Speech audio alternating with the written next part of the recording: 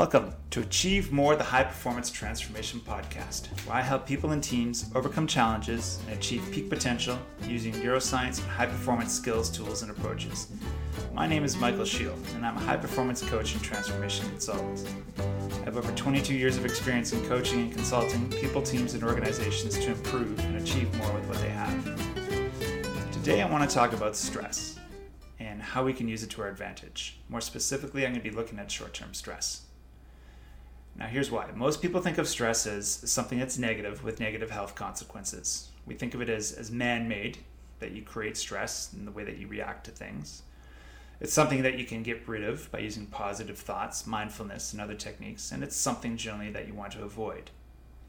Now, while there's an aspect of truth to all of that, it's really missing a whole lot of the story, and that there's actually just a whole truckload of benefits that you can get from short-term stress. And so today I'm going to dive into that. I'm going to talk about what stress is. I'm going to talk about the physiological reactions in your brain and body when you are stressed. I'm going to talk about how to turn on and off your short-term stress to use it to your advantage. And along the way, I want to dispel some myths. Now, the reason I'm going to go into a little bit of the science ahead of time is because once you understand a little bit about what is actually happening in your body, you will much better understand why I suggest a couple of tips and tricks at the very end and how you can use this to your advantage. I want you to walk away from this podcast understanding stress, what happens when you are stressed, and how you can use it to actually combat viruses, lift heavy objects like never before, and to be more productive. Okay, what is stress? What we call stress is actually the psychological or emotional and physiological response to stressors. So there's two aspects to it. There's the stressor and there's stress response. It's your body's response to a challenge or demand. There's really three kinds of stress if you think about it from a timeline perspective. There's short-term stress, which is acute and immediate. There's medium-term, maybe that's a couple of weeks to a couple of months. And there's longer-term. Scientists argue back and forth as to what the delineation is from a timeline perspective, but really for our purposes today, we're going to focus on the short-term stress. First, let me talk about stressors. Stressors are those things that cause the stress to happen. They can be psychological, they can be physical. They can be internal, you create them in your mind. They can be external. They can be absolute, that anyone feels them, or they can be relative, that only some exposed to them would interpret them as being stressful. And, the pandemic is a great example. It's something that was external, but we had a lot of internal psychological challenges with it. Different people reacted to the pandemic and the restrictions in a variety of different ways. And so stress hit us all slightly differently. Your body's response to those stressors, what we dub stress, is the same regardless of whichever stressor you experience. Be it psychological, internal, external, doesn't matter. Your body goes through the same physiological process. It might go through it more or more intensely for something that's a really intense stressor, but regardless, whether you have a deadline, homework that is due right away and you haven't worked on it yet, or you've got a saber-toothed tiger chasing you, you're going to go through the same physiological responses. So physiologically, here's what happens. The response to stressful stimuli is managed by the sympathetic nervous system. If you've listened to my podcasts on overwhelm or burnout, I've talked about this before, but just to remind you, the sympathetic nervous system is that network of nerves that helps your body activate its response to risks or necessary action. So it's a bundle of nerves that go down from your brain down to about your gut. This system's activity increases when you're stressed, when you're in danger, physically or physically active. And you're going to understand why when I talk about this in a second about what actually physiologically happens in your body. So your brain is constantly scanning all stimuli, everything that you see, hear, feel, and do and think, to assess for risk or reward. Your brain is wired to want to go towards reward and stay away from risk. This is how we survive. If it feels that a risk is occurring, and if it's certainly a dangerous risk, the sympathetic nervous system kicks in with what we now call the fight or flight response. When that fight or flight response goes in, this triggers your brain to release certain neurochemicals. And the most obvious ones, the most famous ones really are acetylcholine and epinephrine, which is also adrenaline. But there's bits of dopamine here or there too in very minute quantities to engage parts of your body to deal with the stressor. What they do is they turn on, intensify certain parts and systems in your body, and they turn off or really turn down other systems in your body. Let me give you an example. Acetylcholine is released. It's used in your brain for focus, but it's also used by neurons to move your muscles. Anytime actually that you move a muscle, you use acetylcholine. But in this particular case, it's dumped into your brain so that you can focus on getting away from the danger and that you move towards action. Your muscles your brain is saying, hey, we need to act, we need to move. This, by the way, if you're stressed and you feel twitchy, this is why, because you've got these neurochemicals that are telling your body to move and your muscles need to do something to act. The brain also releases epinephrine, also known as adrenaline, to turn on some of those organs we talked about and turn down some of them. These are the things that, when it wants to activate certain systems, it does things like make your heart pump faster, your blood vessels get larger so they can pump more blood, glucose is released so you have more energy, etc. At the same time, epinephrine is activating certain organs and systems, it's also deactivating some. So for instance, your digestive system, you don't really need that to run from a saber-toothed tiger. So your digestion is actually turned way down, sort of turned off by your body. This is why you might feel a gurgly tummy, or you might feel like you're not hungry when you're stressed. Other things are like your reproduction, your salivation, so your salivatory glands that create your mucus in your mouth. That is turned down, turned off, so that when you're feeling stressed, it doesn't produce that. It's taking your energy for doing that and putting it to other parts of your body. But that's why you feel like you have dry mouth when you're stressed. Interestingly enough, one of the things that your body does is it also wants you to talk when you're stressed. It wants you to move and it wants you to vocalize. Some scientists have pondered that maybe this is because you need to warn everybody else about the danger, but you have a desire to move and you have a desire to talk. And you have a desire to talk very fast, which is why some people feel like they kind of stumble and they trip over their words when they're nervous. It's because your brain is telling you talk, talk, talk, move, move, move, act, get away from the danger. All right, so when those neurochemicals are released, they attach to certain receptors in parts of your brain that get you to quicken your heart rate. It changes the optics of your eye so that you can focus very, very specifically. It gives you that extra energy in your system. It reduces that glucose. There's parts of your brain that deal with cognitive, particularly in your prefrontal cortex. So it's the sharpening of your cognition. You're able to focus more, you're able to concentrate, and you're able to think very clearly. Basically, all of that, to summarize it, your body and brain are primed for three basic things: combating infection, making a focused decision to move forward, and to take action. So the combating infection, I'll talk about this a little bit more, but basically your body wants to protect itself while it's in fight or flight. So it releases a bunch of things into your system to allow you to fight any viruses that you have. Making that focused decision to move forward, that's that, being able to focus, being able to concentrate. You've got basically the three neurochemicals that are being released to do most of the action. Those are the three neurochemicals you need to focus and concentrate on something, so you can be very specific and clear-headed while you're trying to get away from the danger that you have. And to take action, that's how your muscles are being primed to move. You're being told, I need to move now. You've got extra adrenaline and endorphins coursing through your body telling you to get out of danger. Okay, before we get into how to leverage stress to your advantage, I just want to summarize some of the principles that we've covered today. Number one, your brain and body do not differentiate on the type of stressor. This is super important to understand. It doesn't matter if it's a saber-toothed tiger or impending homework. It's going to react the same every single time. Number two, stress is a natural response. It is not because of something that you do poorly or do well. It just happens naturally. Number three, it's a response that you cannot nor do you want to shut down or stop. That's just natural again. Number four, there's three kinds of stress: short-term, medium-term, long-term, if you think about it that way. There's way more benefits in using short-term. There's a few benefits for medium-term. There's really no benefit to the body that scientists can find at all for long-term chronic stress. Number five, remember when stress happens, it activates certain systems every single time and it deactivates others. Now remember too that in really stressful situations, it'll activate those much more intensely and deactivate some much more intensely, but it still does the same thing every single time. Number six, there's really no positive or negative stress from that perspective, from the brain and body's perspective. It just is what it is. It's only how you interpret it with your own mindset in terms of whether it's good, bad, or indifferent. Number 7, related to what we just talked about, we know from recent experience that your mindset on something, be it positive, negative, healthy, etc., is naturally set, but you can change it. We also know that you can change your mindset, that how you think about something can alter your feelings, your emotional response to that thing. It can alter how your brain is structured, so the neural pathways can be restructured, and there's actually physiological reactions that can change as well. So your mindset can be very powerful about something.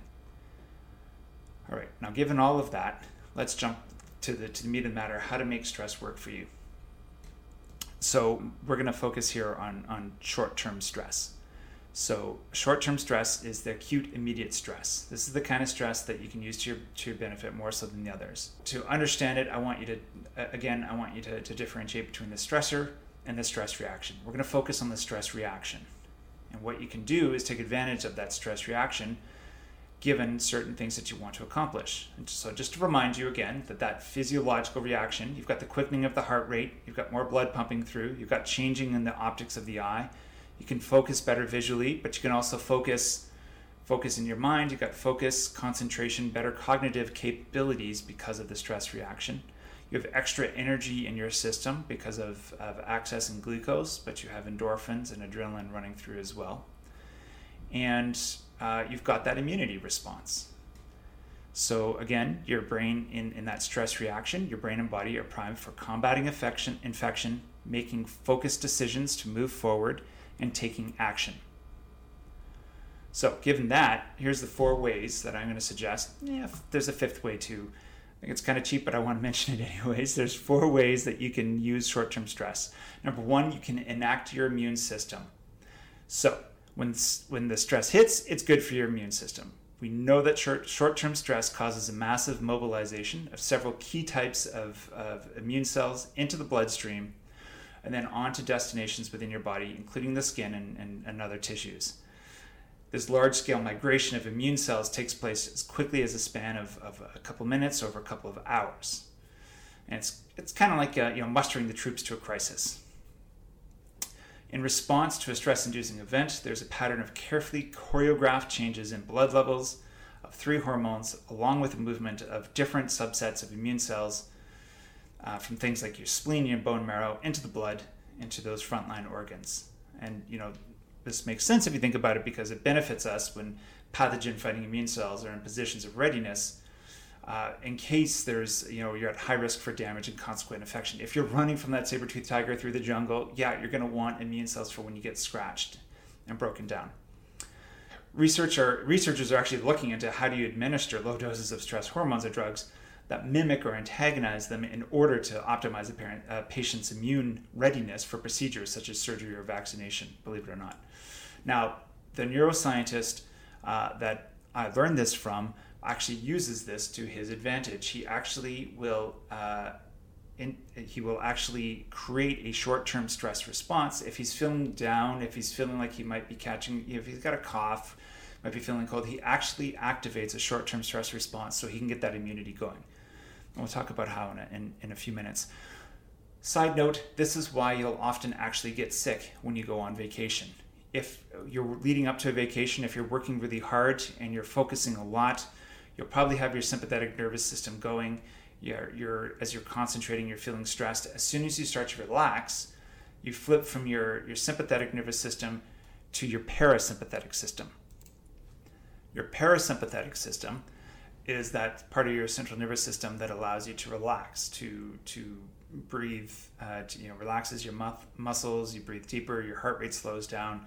It negates the impact of the sympathetic nervous system. But your immunity levels go way down as well. So while you've been working really hard, you've got high immunity to things, and then you start to relax and your immunity goes way down, and then you catch a cold. So that was the first one. You want to enact your system. Number 2, use it to get focused and productive. So you can deliberately cause an acute stress response to help you focus and concentrate and get a ton of work done and achieve those goals you want. This is really what people do actually when they procrastinate. This is exactly what they do. So acute stress causes that release of those neurochemicals, if you remember, that allows you to focus. It allows you to be alert. It allows you to focus. It allows you to concentrate, and it allows you to think very, very minute level from a cognitive functioning perspective. So you can use that. You can use that to your advantage and think, okay, if I really have a lot of work to do, I'm gonna cause this to happen so that I've got the energy, I've got the focus and the concentration to do the work that I want to get done. Number 3, you can use it to motivate yourself. So this is very powerful. Some of you, if you've listened to my podcast on motivation, you'll be able to quickly connect the dots here. You can leverage some of the same chemical reactions I've just talked about and how you feel to help you get motivated. So the whole point of the fight or flight response is to provide your brain and body the things you need to get motivated to act. For instance, you've got neurochemicals that help you get focused on something. I just talked about that. Focus and concentrate. That you need that for motivation. You need to be motivated to do something very specific. The stress response also, the neurochemicals get you to move, to act, and get things done. Again, remember that's an ingredient for motivation. Motivation is the release of dopamine after you've done something as you're working towards a goal. And you actually already have dopamine in your system when you are with the stress response. It's used in very minute fashions, but it is in your system more so than when you're not in the fight or flight mode. It's interesting. An added aspect for motivation is that if you're stressed and you did not act on it before, but you act on it now and you weren't expecting to, then you will actually, and if you achieve something towards your goals because you're feeling stressed, you will actually get even more of a dopamine kick. Because if you recall from my motivation podcast, you get more dopamine into your system. You feel more motivated when you get more than you expect to get done. So say if you've been putting off studying for that exam, you put it off, and then you just finally, just without having planned it, fine, I'm going to get this done. You focus, you concentrate, you get it done. As you realize, oh my goodness, I'm getting through all this work. I'm actually going to complete my studies. I'm going to get this done on time. You'll actually get that dopamine kick because you hadn't expected to do so and you're doing so, and so you're therefore motivated to keep going. Number 4, you can use that short-term stress response to more easily take on tough physical work. That acute stress response provides you with the neurochemicals, right, for moving, feeling stronger, more energy. That's the whole point of it, is to get you to act. Your muscles are ready to move. You've got adrenaline in your system. The other aspect that I don't think I've mentioned it yet about the whole stress response is the neurochemicals in your system. It desensitizes us to pain. So you can actually use these things to make it easier to achieve hard, heavy physical labor. I actually put this to use this morning when doing a workout in CrossFit. I purposely did a little bit of a hyperventilation to give my body short-term acute stress response to allow me to be able to lift heavier and achieve a PR in what I was doing. And number 5, this isn't really something that you can necessarily plan to do, but I actually use this on a regular basis. And it's basically that use the stress response to recognize that you need to take action and do something. So when I realize that I am acting in a stressed way and I don't know why, if I feel like there's a stress reaction, I stop and think, why is that? Why am I feeling stressed about? What am I feeling stressed about? And what do I need to do to be able to address that? So you can use that to your advantage when you feel that. All right, so those are the 5 ways that you can use short-term stress to your advantage. The first one, remember, is to enact your immune system so that you can fight off viruses and improve your immunity. Number 2, you can use it to get focused and productive and get your work done. Number 3, you can use it to motivate yourself. Number 4, you can use it to more easily take on tough physical work. It's also great for endurance running, things like that. You can actually run very, very well if you enact that short-term stress response. And then number 5, use it to recognize that you need to take action. Okay, so how do you actually do this? So there's 3 ways that you can do this readily. The first one, again, it's kind of like number 5. It's basically you take advantage of it when it happens organically or naturally. So if you're putting off studying for the exam, you're watching Netflix, you're just chilling, but that stress is building up. When you realize it's built up, take advantage of it, go with it, let the stress run through your body, recognize what is happening, and then use it from the physiological reactions to help you out to complete your studies or whatever it is that you're being stressed about. Number 2, this is the one that is used most often, is you can use breathing techniques to help you kickstart that that acute short-term stress response. There are a variety of different labels for it: super oxygenated breathing, Tumo breathing, Wim Hof breathing, a variety of ways for it. But basically, it's rapid, deliberate breathing, deliberate hyperventilation for about 25 cycles. So if you sort of breathe in through the nose and out through the mouth very quickly, 15, 20, 25 times, if you do that, that basically helps to get it going. And what happens is it's the rapid moving of the diaphragm from all of that rapid breathing releases adrenaline into the system. And when adrenaline is released, it mimics the acute immediate stress response, which just sets in stage the process of everything that we've talked about. So if it's in response to, if you want to do this to say fight off a cold or infection or whatever, you do this rapid breathing, you do this a couple of times, you will get an immediate, within a couple of minutes, you'll get an immediate response, and it can last for several hours. So again, you could do some rapid breathing all in a row. I'm not going to tell you how to do that on this particular podcast, it would take too long, but if you find out about Wim Hof breathing, Tumo, or rapid oxygenization of the bloodstream, that's the thing that you're looking for, and that will instill it, and you can do that yourself within a couple of minutes. The third way is the way that people look at me like I'm completely crazy when I talk about this, but I have also used this. You can use cold water immersion to do this too. So yes, an ice bath, but you can also do an ice shower or a cold shower. If you have like a regular shower, at the end of the shower, if you turn it to be very cold, and very cold is subjective. So the best advice I've seen from this is the recommendation. It's the kind of cold that makes you sort of breathe in as if you've just been hit by something extremely stressful. And so what happens is, again, that gets adrenaline pumping through. That is an immediate reaction of your stress response, and it leaves you with the benefits of stress for the next couple of hours.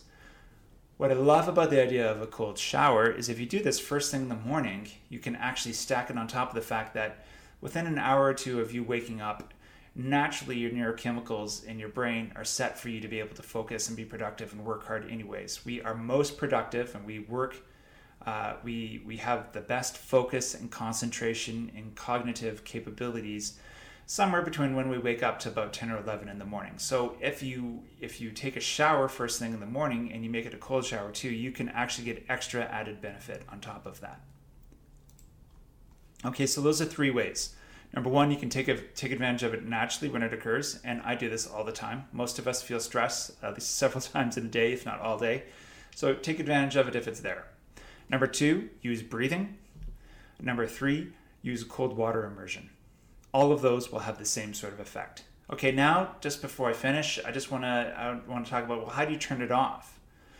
And so say if you've turned it on to do that, you don't want stress to stay on forever. That leads to chronic stress, which does lead to all kinds of negative consequences, all those negative things that we've heard about. So to deliberately turn it down or turn it off means moving from your sympathetic system to your parasympathetic system. And again, there's a couple of interesting, easy hacks for this. The first one is breathing. So actually the first two are breathing. There's two different kinds of way that you can do it. There's something called the physiological sigh. That's where you take two sharp intakes and then one long exhale that's longer than the short intakes. And neuroscientists, obviously, they keep looking all the time to find, are there ways that we can sort of hack our brains to reduce stress? And from the research that I've looked at, there is a particular neuroscientist from Stanford. His lab is constantly looking at fear and stress, and this is the best quick hack, if you will, that they have found over many, many years in terms of how to deal with stress. So that's the physiological side. 2 quick breaths, followed by that long breath, that long exhale. And you do that 2 or 3 times. That will flip your brain from the sympathetic nervous system to the parasympathetic nervous system, and you'll start to relax. The other way is you can just do long, slow breathing. You can do some sort of breathing. As long as you're exhaling more than you're inhaling, that will slow your heart rate down. That will change all of your different body systems that we talked about and start to turn off the stress. So those are really the first two. The physiological sigh, long, slow breathing out that is longer than the intake. And the third way is interesting. If you do an unfocused gaze about at least 20 feet to the horizon out from you for 20 seconds or longer, that will also flip your brain over to the parasympathetic system. So an unfocused gaze about 20 feet away for 20 seconds. This is the 20-20-20 rule, actually. Every 20 minutes of focused work, you should take a break to do at least 20 seconds of gazing unfocused for 20 feet or more. And again, that kickstarts your brain into the parasympathetic system. Okay, that's everything I wanted to touch on today. So I talked about what were the physiological reactions to stress. What is stress? What is happening in our body? We had that long list of principles, sort of dispelling some of the myths. We talked about the 4 or 5 ways that short-term stress can be used to your advantage. Gave you the 3 very specific tools that you could use to do that. And then we've just talked about your short-term stress response, how you can turn it off. All right, thank you everybody for listening to today's podcast. My goal, as always, is to help as many people as possible learn how to improve and achieve higher performance for themselves, their teams, their organizations. So if you like what you heard, I invite you to like, share, and subscribe to this podcast. You can subscribe to it at invictus.coach/register, where you can get regular updates on how we're using neuroscience and high performance skills, tools, and approaches to help people, the teams, and organizations reach their peak performance. And if you do so now, you'll receive a free copy of my ebook, The Number One Thing You Can Do to Overcome Overwhelm. And in that document, I give you a brief overview of the neuroscience of what happens in your brain and body when you are overwhelmed. And I lay out the most important intervention you can start to take right now, right here, to address your overwhelm. And I don't think I'm giving anything away when I say that it's related very closely to some of the things that we've just talked about today. All right, thanks everyone for listening, and don't forget to reach out if you have any questions or comments. We'll talk to you next week.